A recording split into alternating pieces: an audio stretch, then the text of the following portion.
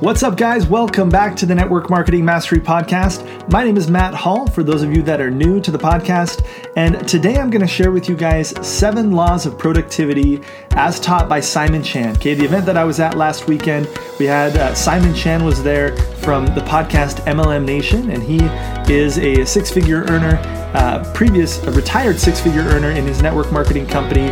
Kind of a cool story. He continues to make a residual income of 6 figures, even though he hasn't touched his network marketing business in a few years, because he has a couple other projects that he works on. So check out Simon Chan, check out MLM Nation if you haven't already. If you've even searched for anything network marketing related on iTunes, you've probably found him already. So likely you already listened to Simon, but I wanted to share with you guys some of my notes from his talk at the Breakthrough Academy event, because it was incredible. And I was really, really grateful for these tips. And I think you will be as well. Obviously, this does not substitute for actually going to the event. I'm a big fan of getting out and going to events so that you can expose yourself to new ideas and new people and things like this. So again, this is kind of the Cliff Notes version of some of the things that I learned. A lot of this is going to be my own thoughts around these 7 laws that Simon shared. So let's dig in. First of all, one of the first things that I loved, and this isn't one of the 7 laws, but one of the things that was taught that really stood out to me is that you should have a consistent time every single day that you dedicate to prospecting. Okay, a specific time every single day that you dedicate to prospecting. For Simon, he said it was 4:30 to 6 o'clock. He was on the phone, okay, only doing phone calls, and that was his prospecting time, that he was reaching out to people. And you can do that, to your warm market, people that you know. You can invite them to events or to a one-on-one or what have you. Invite them to watch a video, or it could be for people that are online as well. And I'm actually going to be doing a training this next month over at onlinenetworkmarketingmastery.com. Go over there and register. I'm doing a free event about online prospecting and how to have success doing online prospecting, specifically on Facebook. And we've had a fair amount of success with this ourselves. And I'm going to share with you guys some tips from what I've seen work for us and also other people as well. So quick plug, go on over to onlinenetworkmarketingmastery.com and make sure that you register for that training. Okay. Now, what I loved about this concept of setting aside a time every single day for prospecting is that during that time, you are fully committed to that activity, okay? You don't let anything else come in, no distractions. You are committed to that time. And the reason I love that is this advice is that is the thing that's going to build your business more than anything else, right? Prospecting and exposing new people to your products and your opportunity is the most valuable thing that you could do with your time, okay? Next to that would probably be supporting your existing team, right? But that in and of itself, people spend way too much time, quote unquote, supporting their team, when really the best way to support your team is to grow your team, right? So for everyone to be focused on the income producing activities. Now, let's dig into the 7 laws of productivity that Simon shared. The first law is that 90% of time management is attitude. Okay, 90% of time management is attitude. And you need to ask yourself, how much is your time worth? And he had us kind of go through an activity where we calculated in our minds how much we're worth per hour, according to how much we make in our job, or if you're full-time network marketing like I am, how much are you making per hour according to how much you work, right?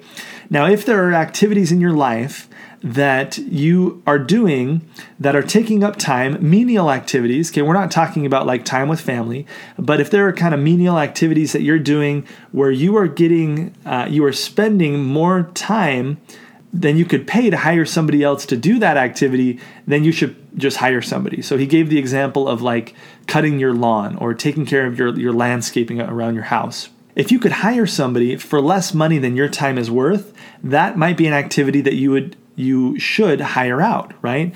And there are all sorts of places that you can look in your life and ask yourself, what activities am I doing? Am I spending a lot of time in where I could just hire them out and have them done for at least 80% as well? And I could get that time back to either spend with my family or to spend in my business and make more money, right? So that's the first law, is be aware of that in your attitude and the ability that you have to outsource. Law number 2 was never multitask. Okay, he talked a lot about batch creating content. And I do this all the time. I'm doing it right now with this podcast.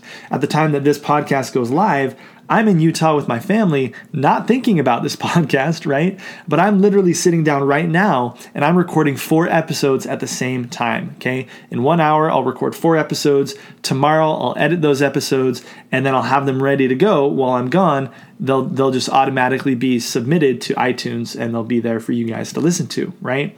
So batch create content, batch do, any activities. So that's why spending a specific chunk of time every day for prospecting is so appealing to me, because typically people will just do it throughout the day. They'll, call somebody here, call somebody there, but setting aside a specific amount of time is incredibly valuable. You're going to get way more done when you're dedicated to one task instead of switching tasks, okay?